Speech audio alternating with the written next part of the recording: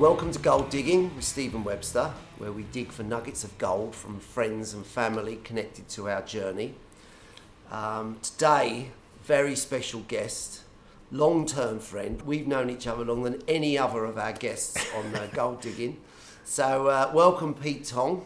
Thank you for having me. Thank you. Well, thank you for taking time out of what looks like, considering it's been such a long time in your profession, such a hectic schedule still, which is good, I presume. Yeah, sometimes it gets a bit frustrating, but I think that this particular time is because I live in LA and I'm in London, and I've actually been travelling around Europe this past couple of weeks, so it just makes there's never enough time where you're in London. You always want to cram everything in, so that's why. That's what happens when you go to the sunshine. Exactly. So look, we've I was making notes on the train on the way in this morning, and I realised, by God, I mean, because we've known each other such a long time, it's a really long list in a very short period of time. We've got to cover. I'm gonna read it out. Okay. Gravesend, Pocahontas, the Nelson, Margate, Atlantis, Ibiza, Superstar DJs, house music, Radio 1, Shakespeare's Sister, movies, It's All Gone Pete Tong, EDM, LA, Ibiza Classics Orchestra, MBEs, and Hollywood Stars. Yeah, the Hollywood Stars bit, we'll get onto that. I didn't know if we were allowed to talk about that. So I actually, can I just confess now, you completely misunderstood that. I haven't got one. That was actually an invite for a party. And we made those up for my radio show, that every time we gave someone an essential new tune, they got one of these stars. So I just used one for myself for an invite. But my God. Well, haven't got a Hollywood star yet. You are a Hollywood star anyway. So I just want to now go, off script and sort of talk about how we were both brought up in the, I suppose you call it a bit gritty estuary town of Gravesend. Yeah.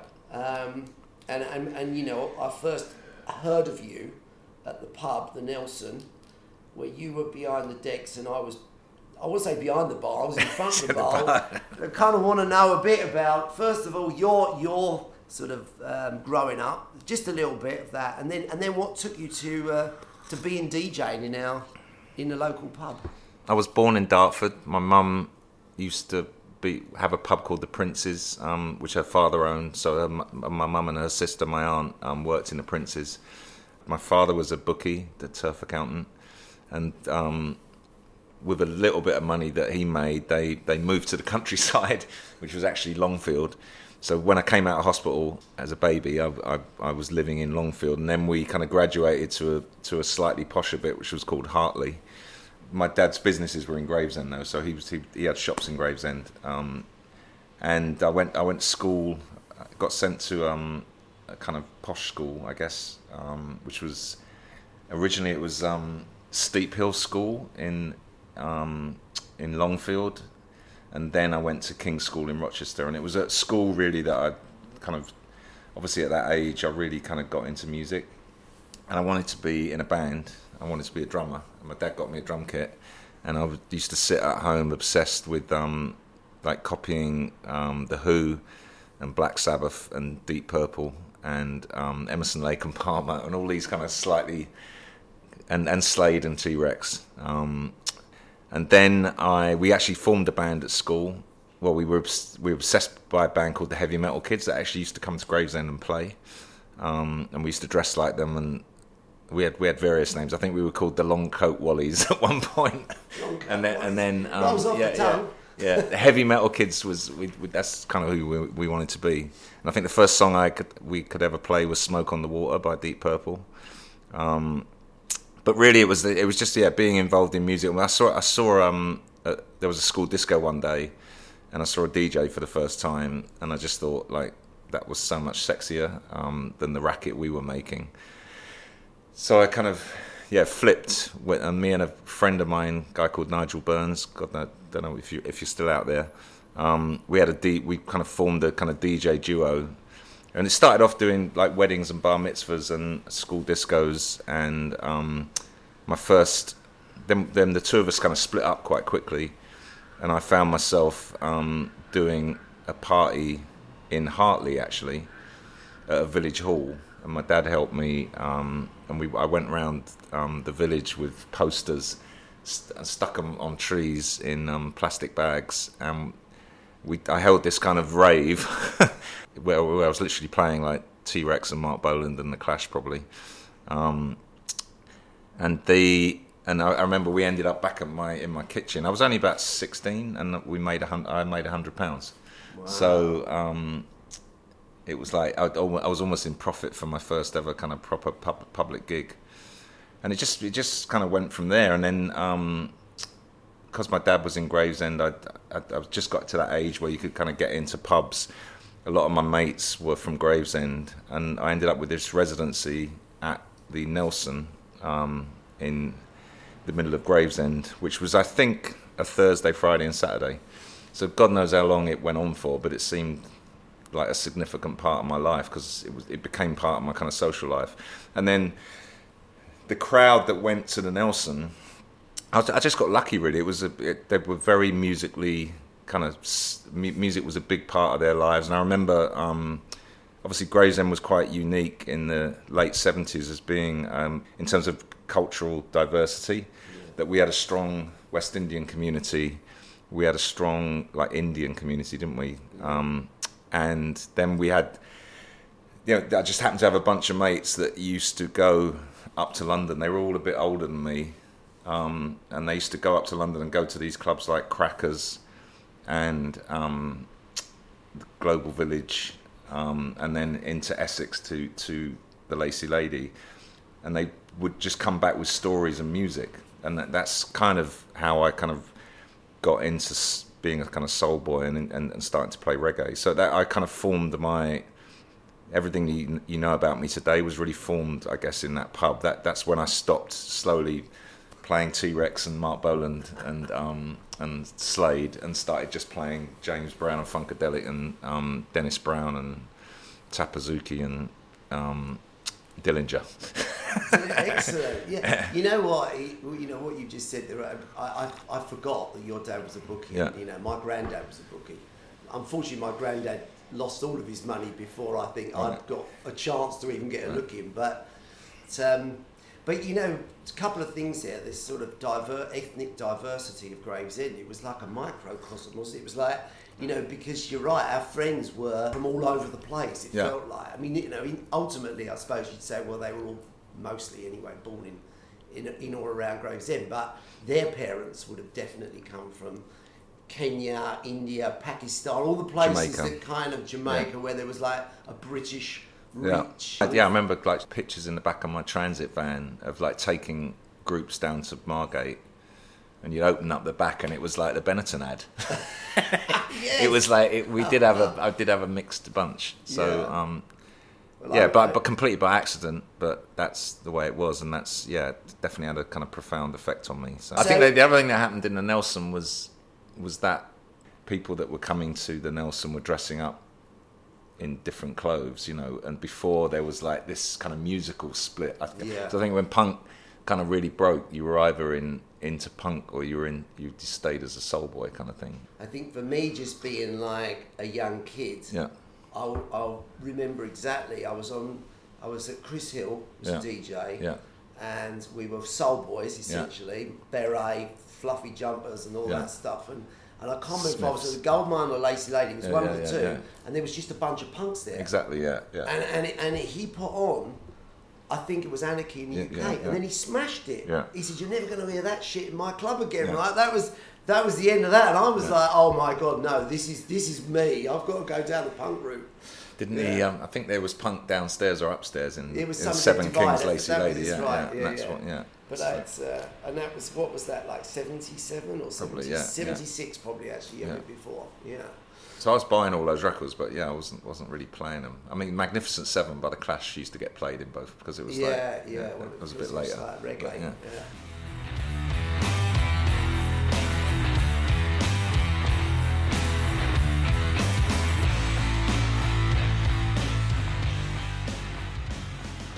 Interestingly, with Gravesend, because like before you, the most famous inhabitants of Gravesend, I think, were Pocahontas, who had kind of already given up the ghost by the time she was there, and maybe Charles Dickens or something, you know. Right. But it was a place where there seemed like there was a lot of energy, but you needed to get out, didn't you? Yeah, that was definitely the thing. Now, and I've got to get out. Yeah, it's funny talking about it now because the way we travel and the way everyone kind of travels around, and you take so much for granted. But you know, a trip up to London on the train was actually quite a mission. I mean, I used to go up to London regularly just to go and seek out the music. So I used to go into Soho or go to Holborn or venture as far as like Craven Park Road, like Harlesden, Willesden, to go to these shops to buy music, because that was the only way you were going to get it, because obviously everything was on vinyl. But yeah, it was the Gravesend people that was into fashion, into music, had to get out of town. But we were quite a tribe, and I think. I mean, there was a club in Gravesend, wasn't there? Wings, but that was like just people used to just go and have a punch up. It was so violent. Yeah, I remember. I remember the first time I went to a club that wasn't even Lacey Lady or Goldmine, but in London, which was Global Village. Yeah. And it didn't end with a fight. And you're like, wow, this isn't interesting. How do you know what time it is to go home if it doesn't end with a fight? It's quite funny that all the clubs I made my name at in Kent, I mean, the Nelson was between me and you. We knew why that was there, but really for proper clubs, I had to go to Margate, or I started to play at the Hilltop and King's Lodge near Brands Hatch, or in Ashford or Tunbridge Wells. I had started to do shows. There was the Bridge Maidstone Club in Faversham or Canterbury around. Yeah. So actually, well, look, that segued nicely into from the Nelson to Margate. That was a period that was so exciting. It seemed like, and it was, it was like a pilgrimage, wasn't it? You couldn't avoid Margate. We lived in Gravesend. It was 50 miles away, but it was calling you into the sand. It was running as far as you could get in the other direction from London. Yeah, and I suppose you either got on a milk train and got home from like the Global Village or something, or you went for the weekends. You went down to Margate and the Atlantis. I think the interesting thing about Margate is it had this kind of musical divide, because the reason everyone went to Margate, I believe you're probably better on this than I am, but was the almost going back to the rock and roll times of the Teddy Boys and like the bikers going down. You're suggesting I'm older than you, Pete? Yeah, no, I just think no, I think that so Margate had always been this bank holiday spot. Gang warfare on the seafront, But this kind of this underground like soul disco, different music was starting to emerge in Margate, and it had this amazing venue called Dreamland. Yeah, well, Atlantis. The Atlantis, which was in the. You would be a resident in there, I guess. For I don't know if it was. Well, no, I used to go like for all the big weekends. So it was all, especially like because we have so many. So obviously May there was 2. And then they'd be there in August again. So that was like that was probably one of the first places you kind of fought to play at. Like now it's about being on a festival lineup, but back then to be the DJ at Atlantis on a bank holiday weekend was a big thing. So, and then I had that other gig down there around that came off the back of that, which was Hades. Oh yeah. So I did this place. I mean, this is just another weird one. Like I think my residency was on Monday night. And we used to drive down there like every Monday in a transit van full of people, and it was busy. It was like it's unheard of. Oh, what the hell? Yeah. But and I don't know what licensing, because licensing was like draconian in Britain. Well, it was all dayers in Atlantis, but it was underground, wasn't it? So it was in darkness. I remember you used to come. Yeah, does that make a difference? No, but coming from like the ice cream cone, fish and chips of upstairs, and like broad daylight. Heading down to this den of iniquity into the Atlantis.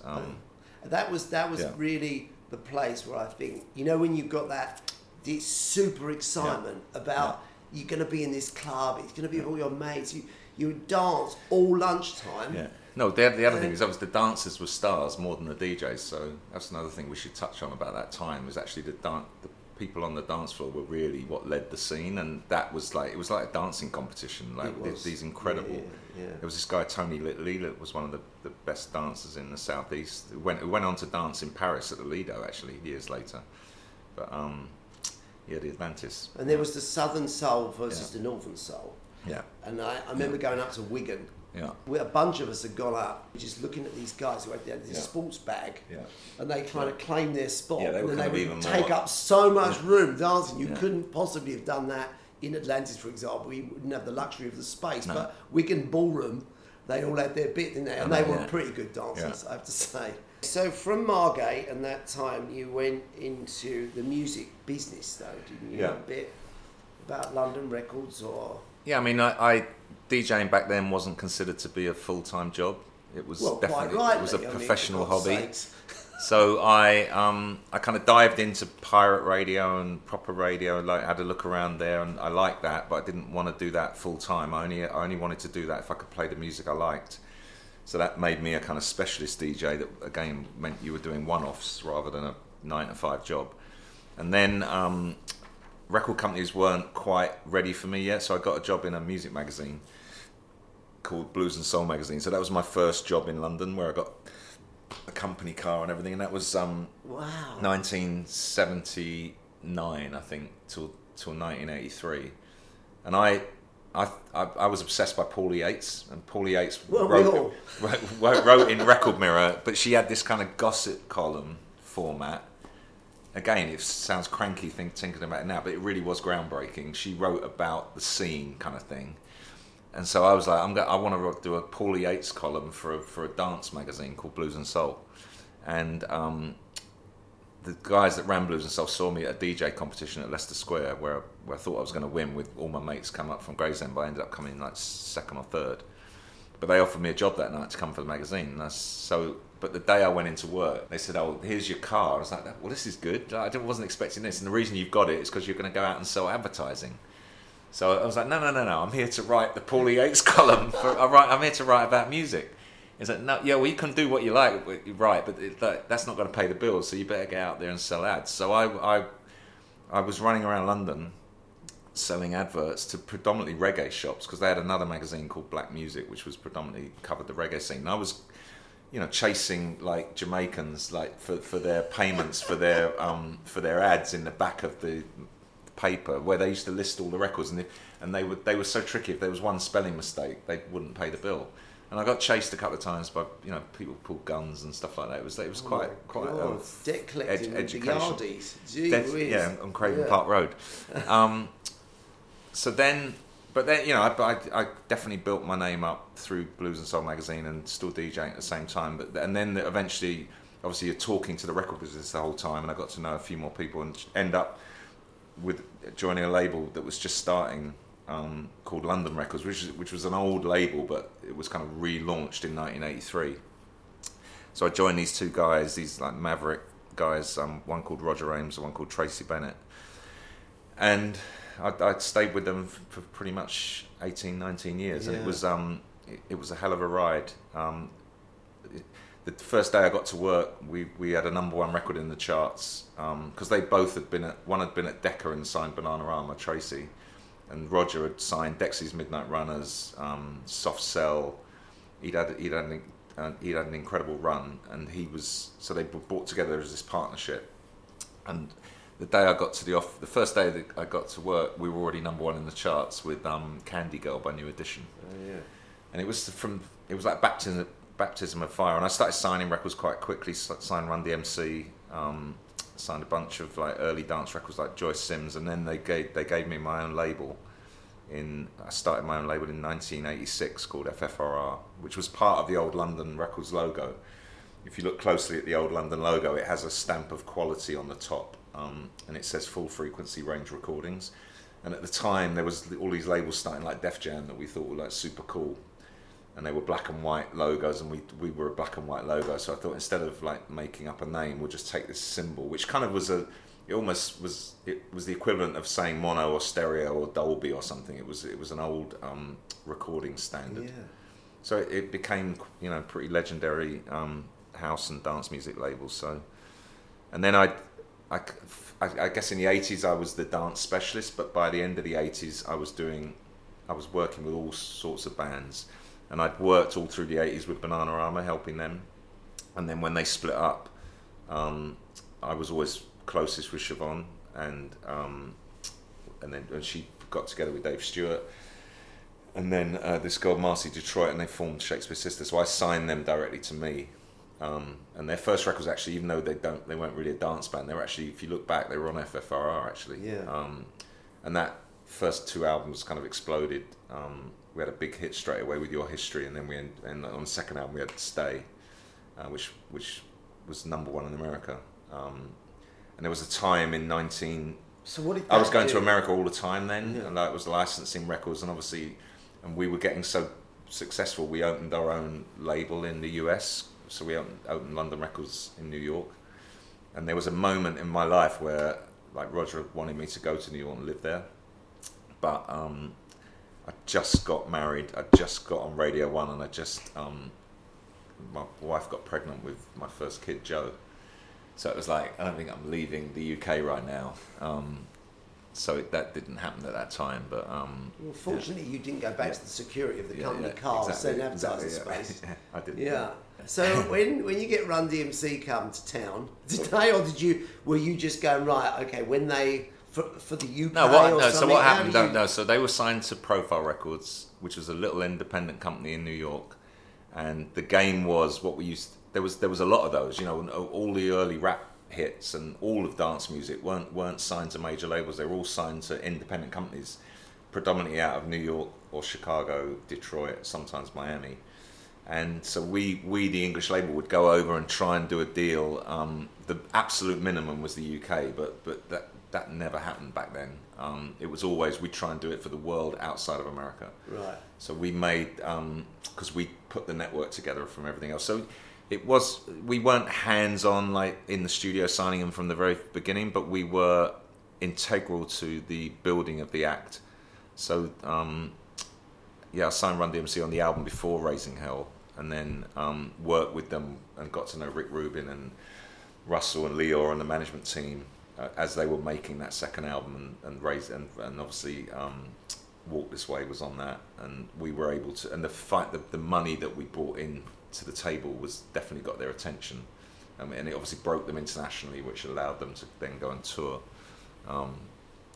But yeah, I did bring Run DMC to London for the first time, and I remember we took them to. I was talking to Leo about this the other day. I took them to an Indian restaurant, and on the Westbourne Park Road, and the minute they just halfway through the meal, they just got up, all left, and sat on the pavement outside, and Russell and Leo were there. It's like, what we've blown the deal or something. They don't want to be with us. What happened? They said, no, they just hate hanging around, hate restaurants, and like as soon as they finish their food, they leave. Like we, excellent.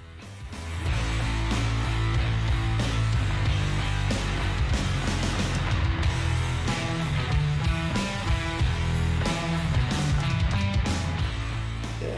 So that sounds like. Where were you fitting in the DJing then? Was that? It was. I don't know.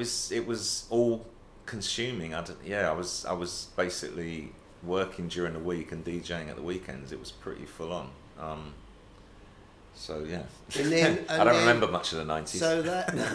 Well, I was living in America then, Yeah. so I completely lost touch with a lot of what was going on over here during those times. But I suppose, you know, very much aware that there was this island called Ibiza that was, but suddenly it seemed like if you're away from it, and like I say, it's not like now you just go, I've got to go to New York for the weekend. I mean, coming back from it, I was living in LA, would have been like a monster journey, and you came back once to see your parents. So I kind of missed as it was being established. And when I came back, by then I think I probably got to know you anyway, and sort of you just went on and went into it.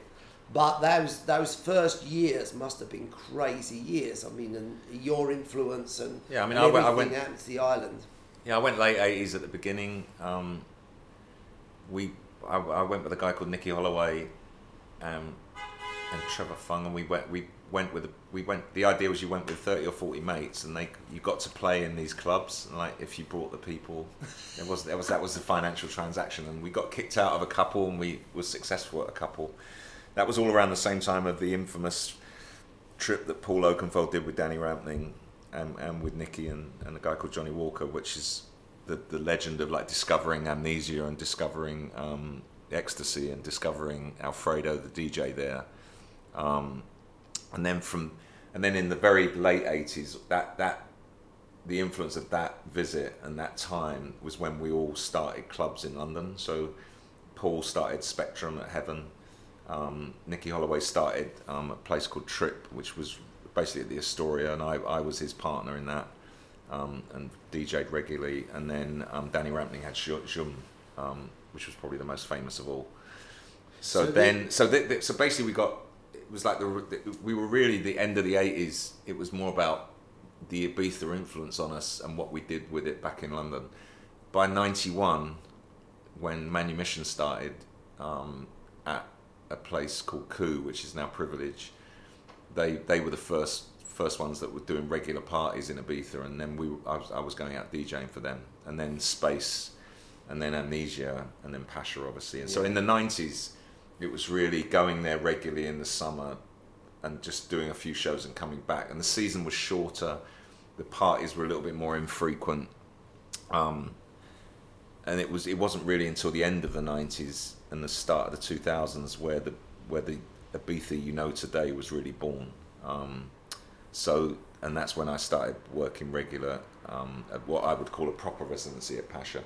Yeah. At the beginning, it was 2002, 2003 when I started doing every week, which is when you came back into the mix. It's just that it's not necessary to be there every week like that now. No. But back then it was just the front line of everything. So yeah, it seemed relevant. Was that really the sort of emergence of a superstar DJ? You know that you know you. Yeah, I mean the term superstar DJ actually did. It was born in mid '90s. So it was it was really the UK media. Mates of mine, actually, a guy called Ben Turner that you know, he was editor of Music Magazine, which was a dance magazine that's like rival to Mix Mag's, not around anymore. He was the first person to put Sasha on the cover of famously, and called him the Son of God, and put a halo over his head. And so it was the mid '90s where the term superstar DJ really first emerged, and it was the first time like the money got crazier. People would the beginning of the '90s. You got to remember, like the DJs wanted to be in the hottest clubs, and obviously it was great, but really people were coming for the club. Like from the mid '90s onwards, people started coming for the DJ, and the DJ started moving around and became more of a kind of a hard ticket item. And that's when I did the annual for the first time with Boy George, mid '95, '96. It sold 1 million copies of a compilation album, physical, which is just unheard of. So all these kind of records start getting broken. So going back to Ibiza, and these DJs that then could hold residencies. So the Roger Sanchez, the Frankie Knuckles, David Morales, Carl Cox, Paul Oakenfold, Pete Tong, we were starting to do regular nights in Ibiza. And at the beginning of the 2000s, it was really dominated by the Brits. Because we had Radio 1, we had me on Radio 1 kind of spreading the message, and we had all the dance magazines really came out of the UK that everybody around the world was kind of following, Mix Mag and Music Magazine. So I mean, by the time I was hanging out with you, I mean, I would turn up because I was on holiday, and you'd be there and you'd go, okay, what time will you go? I'm on at 4. Go, what? What kind of working hours are these? I'm on at 4. I mean AM. Or it would be 3. It would never be, I'm on at midnight. We would meet, wouldn't we? Like, have dinner. Well, sometimes I think in the early days we tried to go all the way through, and then that wasn't very healthy. And which I was going to get to that point, because I think you can't, there's no way you can separate like being your lifestyle, your profession, your everything, without this sort of hedonistic thing, which is what I think there was that would have been the term that summed up Ibiza really, and it was just great fun. It was hedonistic, so you kind of lose a few along the way. Sadly, but that's what happens. But I think you've managed. Well, you've pulled through. You've seemed to have. I mean, there may be bumps in the road. I don't know, but as far as I'm concerned, you seem to have maintained pretty much a solid. Yeah, there's definitely bumps in the road. There's definitely bumps in the road. I think starting so early at a different time. I mean, I guess I don't know if we were built in a different way. But, in its own way, I guess, like Atlantis was pretty hedonistic. I don't know, I think there's an element of pacing yourself. I think the other things, I always had a job. You know, a lot of, you know, because I started working in the late 70s and then all the way through the 80s, I had a day job. I just had that anchor, you know. And a lot of DJs that became, you know, DJs that started in the mid-90s who then never had to have a job and they were making crazy money from day one. But they could only make that money if they went to work. So, you know, a lot of my contemporaries in the mid-90s had to work 5 or 6 days a week and started travelling outside the UK for the first time. And that's when I think it got really, really hard. I never had to do that. I mean, it seems like I've been around forever, but I never, because of the day job, I couldn't go off on tour for 6 months, and equally, at the weekend, I couldn't go missing and not turn up on Monday morning or I'd lose my job. So, and maybe already I was a little bit older. I was a little bit lucky, you know, because I was 30, not 20, and I think that's a massive difference. Yeah. So I think that helped. But I was married before and had 3 kids and got divorced. So and definitely my lifestyle had something to do with that and being, you know, so. That teaches you a lot as well. It does. I'm sort of exactly the same. Yeah. But it's funny, actually, you said, well, we made of different stuff. I think about where you were born. You were born in West Hill Hospital, Dartford. Yeah. So was I. So was Mick Jagger. So was Keith. Jagger, So was Keith Richards. You go, okay, there has to be something in the water that keeps you slim and keeps you going. Yeah, it's quite funny. Because I've definitely, I mean, maybe more for me, because I'm sort of tiny, but and so are those 2 guys, and he comes up to me Ronnie all Wood the time. Ronnie Wood wasn't from our hospital as well. No, he could have been though, couldn't he? And they go, was there something, you know, about that place? I go, no, not really. It was just it was when we were all born. I only met Mick Jagger like the last couple of years for the first time, and he said to me, we're related, funny enough. I said, yeah, I know we're related. We came from the same hospital. He said, no, we're really related. I said, well, only by some like gypsy coincidence. Then you're saying of like all people from Dartford must have been. Or did he have some real grounds for that? He said he said there was some document somewhere that our paths crossed. So, but I haven't followed up with him yet. That's quite funny because you're both with the most bizarre surnames. Yeah. Jagger and Tom. I know, it's really funny. Which brings me to that, actually. We can go, while we're still on that period of Ibiza and stuff, it's like, when did it happen that it all went a bit Pete Tong? That was actually from much earlier. So we wind right the way back to the mid 80s actually. So you go back, you've had the Beat Route and the WAG Club was the thing. Yeah. So the WAG Club was this club on, was it Wardour Street? No, I think Wardour Street. Yeah. One of them. South of Shaftesbury Avenue though. And it was the Velvet Rope. It was modelled on the Studio 54 kind of, you know, we want to keep the riffraff out and only the cool kids get in. It was the time of the Face magazine. Chris Sullivan was involved in running it. He had that band, Blue Rondo Ella Turk. So that was that was edgy, celebrity, fashionable London.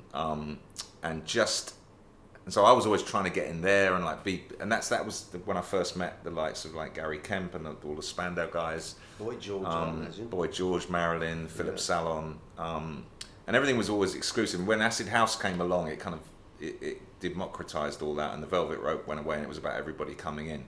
Just at the crossover of that period, there was this crew called the Raid Crew. They had a fanzine called Boyzone, and it was when I first met. He only passed away last week, very sadly, Andy Weatherall. Terry Farley, Pete Heller, a mad guy called Gary Hazeman, who's also not with us anymore.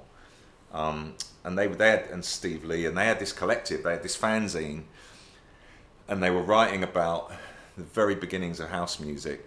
And because I was a soul boy, and they knew it, and I was a little bit, and I was also into hip hop and stuff like that, they used to take the mickey out of me. So it was like, we kind of like you, but you're not really meant to be with us because you're not, you know, the house music was seen like punk rock. It was like year zero of like a restart. So anyone that came from before didn't count. But somehow I managed to get in the gang. But their way of ribbing me was to take the piss out of me in the fanzine. So it was that crew that first came up with the It's All Gone Pete Tong line. And at first it was meant to be kind of nicely spiteful, and it just obviously I don't know, like snowballed from there and just became something else years later. I mean, I did a film all through being involved with London Records. We were doing soundtracks and stuff like that, and obviously trying to record the cultural significance of what had happened through like the rise of house music and the rave scene, and you know, we wanted to document it. So I did a film called Human Traffic.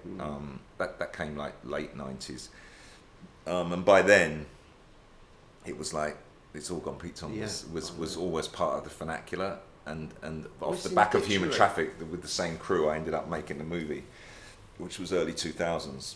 So the Human Traffic was about a bunch of kids, you know, living for the pills and the weekend and the experience of the music, and All Gone Pete Tong was really about the story of the emergence of a superstar DJ. So but it all still went back and started with Boyzone. So yeah, that's interesting when you talk about Andy Weatherall, because there's a creation music, like a movie's just about to come out. Yeah, about Creation Records. Yeah.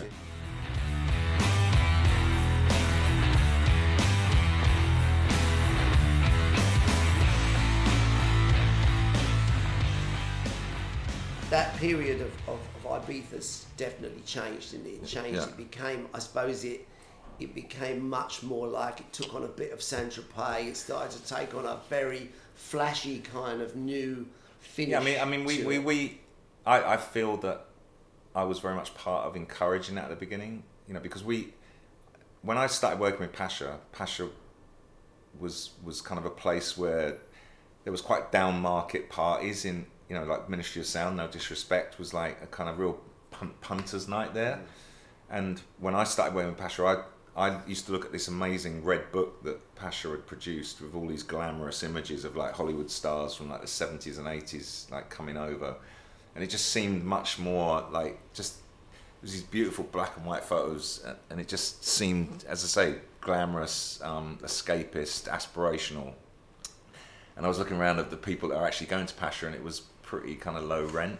So I wanted to kind of re-glamorize and like internationalize, you know, still make it a great place for the Brits to come, but actually make it, you know, just change the kind of perception of it. And so we were very encouraging of that kind of the VIP tables back. Yeah. And it was almost like a bit of that kind of Caligula Roman amphitheater kind of image I had, was like the glamorous and the rich around the edges, and the kind of energy of the real kids, the real music lovers on the dance floor. And that was that one couldn't survive without the other. No. That's what made it fun. It was no fun for the VIP tables unless the real people were on the dance floor. That was always the perfect mix for me. So we, you know, and it was really knowing a few people that were in Saint-Tropez and bored, that were like, oh my God, we can't go to the Cav for another night and hear Born to Be Alive. You know, there is another, you know, Ibiza can cater for us now, and we can hear decent music. And that was really the coming together of the two worlds, and it really did happen at Pacha in the mid 2000s. Yeah. You know, the cynics would say now, or you know, roll forward 20 odd years, the dance floor's in danger basically, and it's like, is it affordable? How do we keep making sure the kids come? Because so many nights are now dominated by the VIP. And there's almost not enough. Well, you've got VIP only club. Yeah, exactly. Yeah. Which is, I don't know about that one. Yeah. But you get these scenes of like, you know, a 10-person table, you know, for X thousands of euros, you know, with 30 people around it, and then the dance floor empty. Yeah, so, how ridiculous. So, and the toilet will be full. Yeah, and that happened. That happened last year. So. No, so I think, you know, like whether we feel it's had its day or not, it's just changed, and everything changes. Yeah. I mean, I still work in Ibiza. I still get a lot out of it. I don't spend as much time as I used to. Maybe it's time to open an underground club in Saint-Tropez. Turn it on its head. Playing rare French house. My youngest daughter, who's of course close to one of your sons, is she's just been living in China, and she somehow had got herself involved with this club called Elevator, which was in Shanghai. Yeah. And we went there Christmas Day. So I have my Christmas lunch, and my wife and I go, I'm like, you know, we were like a novelty, you know, wow, you brought your parents, and they like it. So we were in this, it looked like a bunker that could have been in Berlin. Yeah. Brilliant. It was absolutely brilliant. Had a bit of a feeling of that sort of, definitely was underground. But, and then of course that all came to an end with this coronavirus. Let's just go on to the Ibiza Classics Orchestra, because that's a massive step that you took. That's could have been a one-off. I don't know what the plan was, but it's just become. It's got its own life now. It's It was a very happy accident kind of thing, or an invitation in 2015 to do one show at the Proms.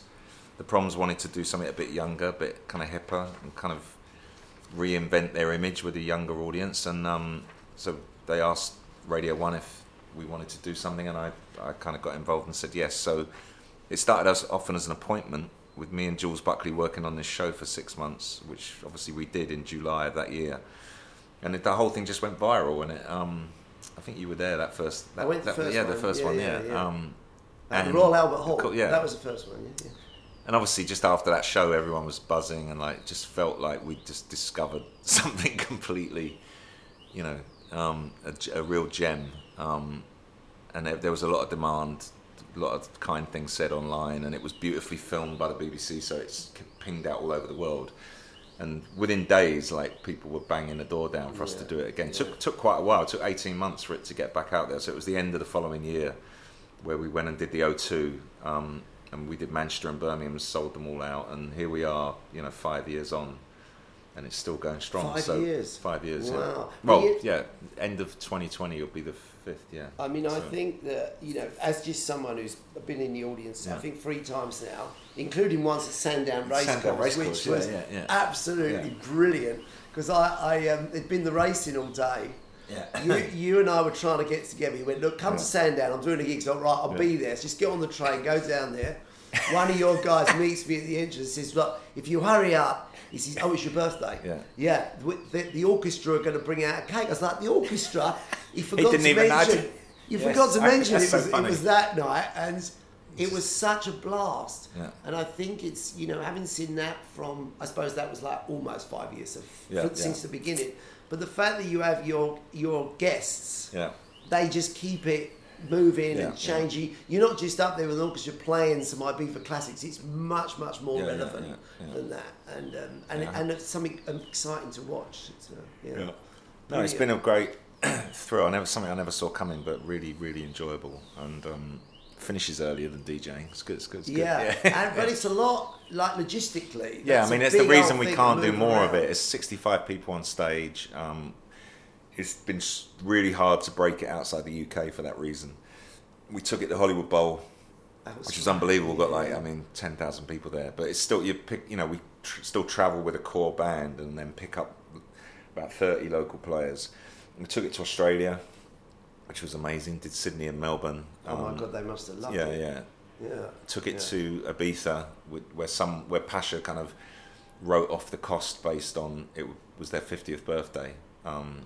Pasha's 50. It's already over 50. So not in Ibiza. I think just the brand itself. Yeah. But it's not far off in Ibiza. But I mean, we're looking to do more of it. It's just an amazing thing. So we've already got 202s on sale for the end of this year, and Manchester and Birmingham. Well, it's a bit of a thing now every Christmas-ish. Yeah, December, it's like the pantomime. Well, how perfect. You talk about add complications. You start with one guy and a couple of decks, and then you've got 65 people on stage. Exactly. Yeah. So look, I realise that we've said a lot. We've covered a lot of ground. Been amazing, fascinating, as I knew it would be. But you know where I'm going? I'm going to Gravesend tonight. Well, you see, that was where. Before I ask you when Kent's going to get you back, because you did coin the phrase "keep it Kent." I think that means that you will be back at some point. I still have a home there. Tracy's moved back to Margate. Yeah. You will get the call in, but no, I think that's more than likely to happen. I think when I was living in London all those years, it seemed all my mates, everyone was looking west and going to Gloucestershire and all that kind of side of the world. Yeah. But people like you and Tracy have reinvented Kent. You got me back to Margate, by the way. I've started playing at Dreamland. I know you have. Actually, we did. Well, we could do another hour, another day, but because Dreamland has you back on somewhat of a residency. I think you've done 2, haven't you? 2 or 3. 2 or 3. With the new Dreamland. Yeah. So anyway, if you want me to start looking out for properties, Yeah. I'm very happy to do that because at some point you'll get sick of the sunshine and you'll want to get wet. You'll get it damp again down in Kent. So look, Pete, I want that Dunkirk for you. Yeah, well, that and the spirit. It's the spirit, Dunkirk spirit. Yeah. So thank you so much. You've been you. a brilliant gold digger. I'm glad I knew you would be. I'm glad we got it in. Yeah, cheers. Thank you. Keep it Kent.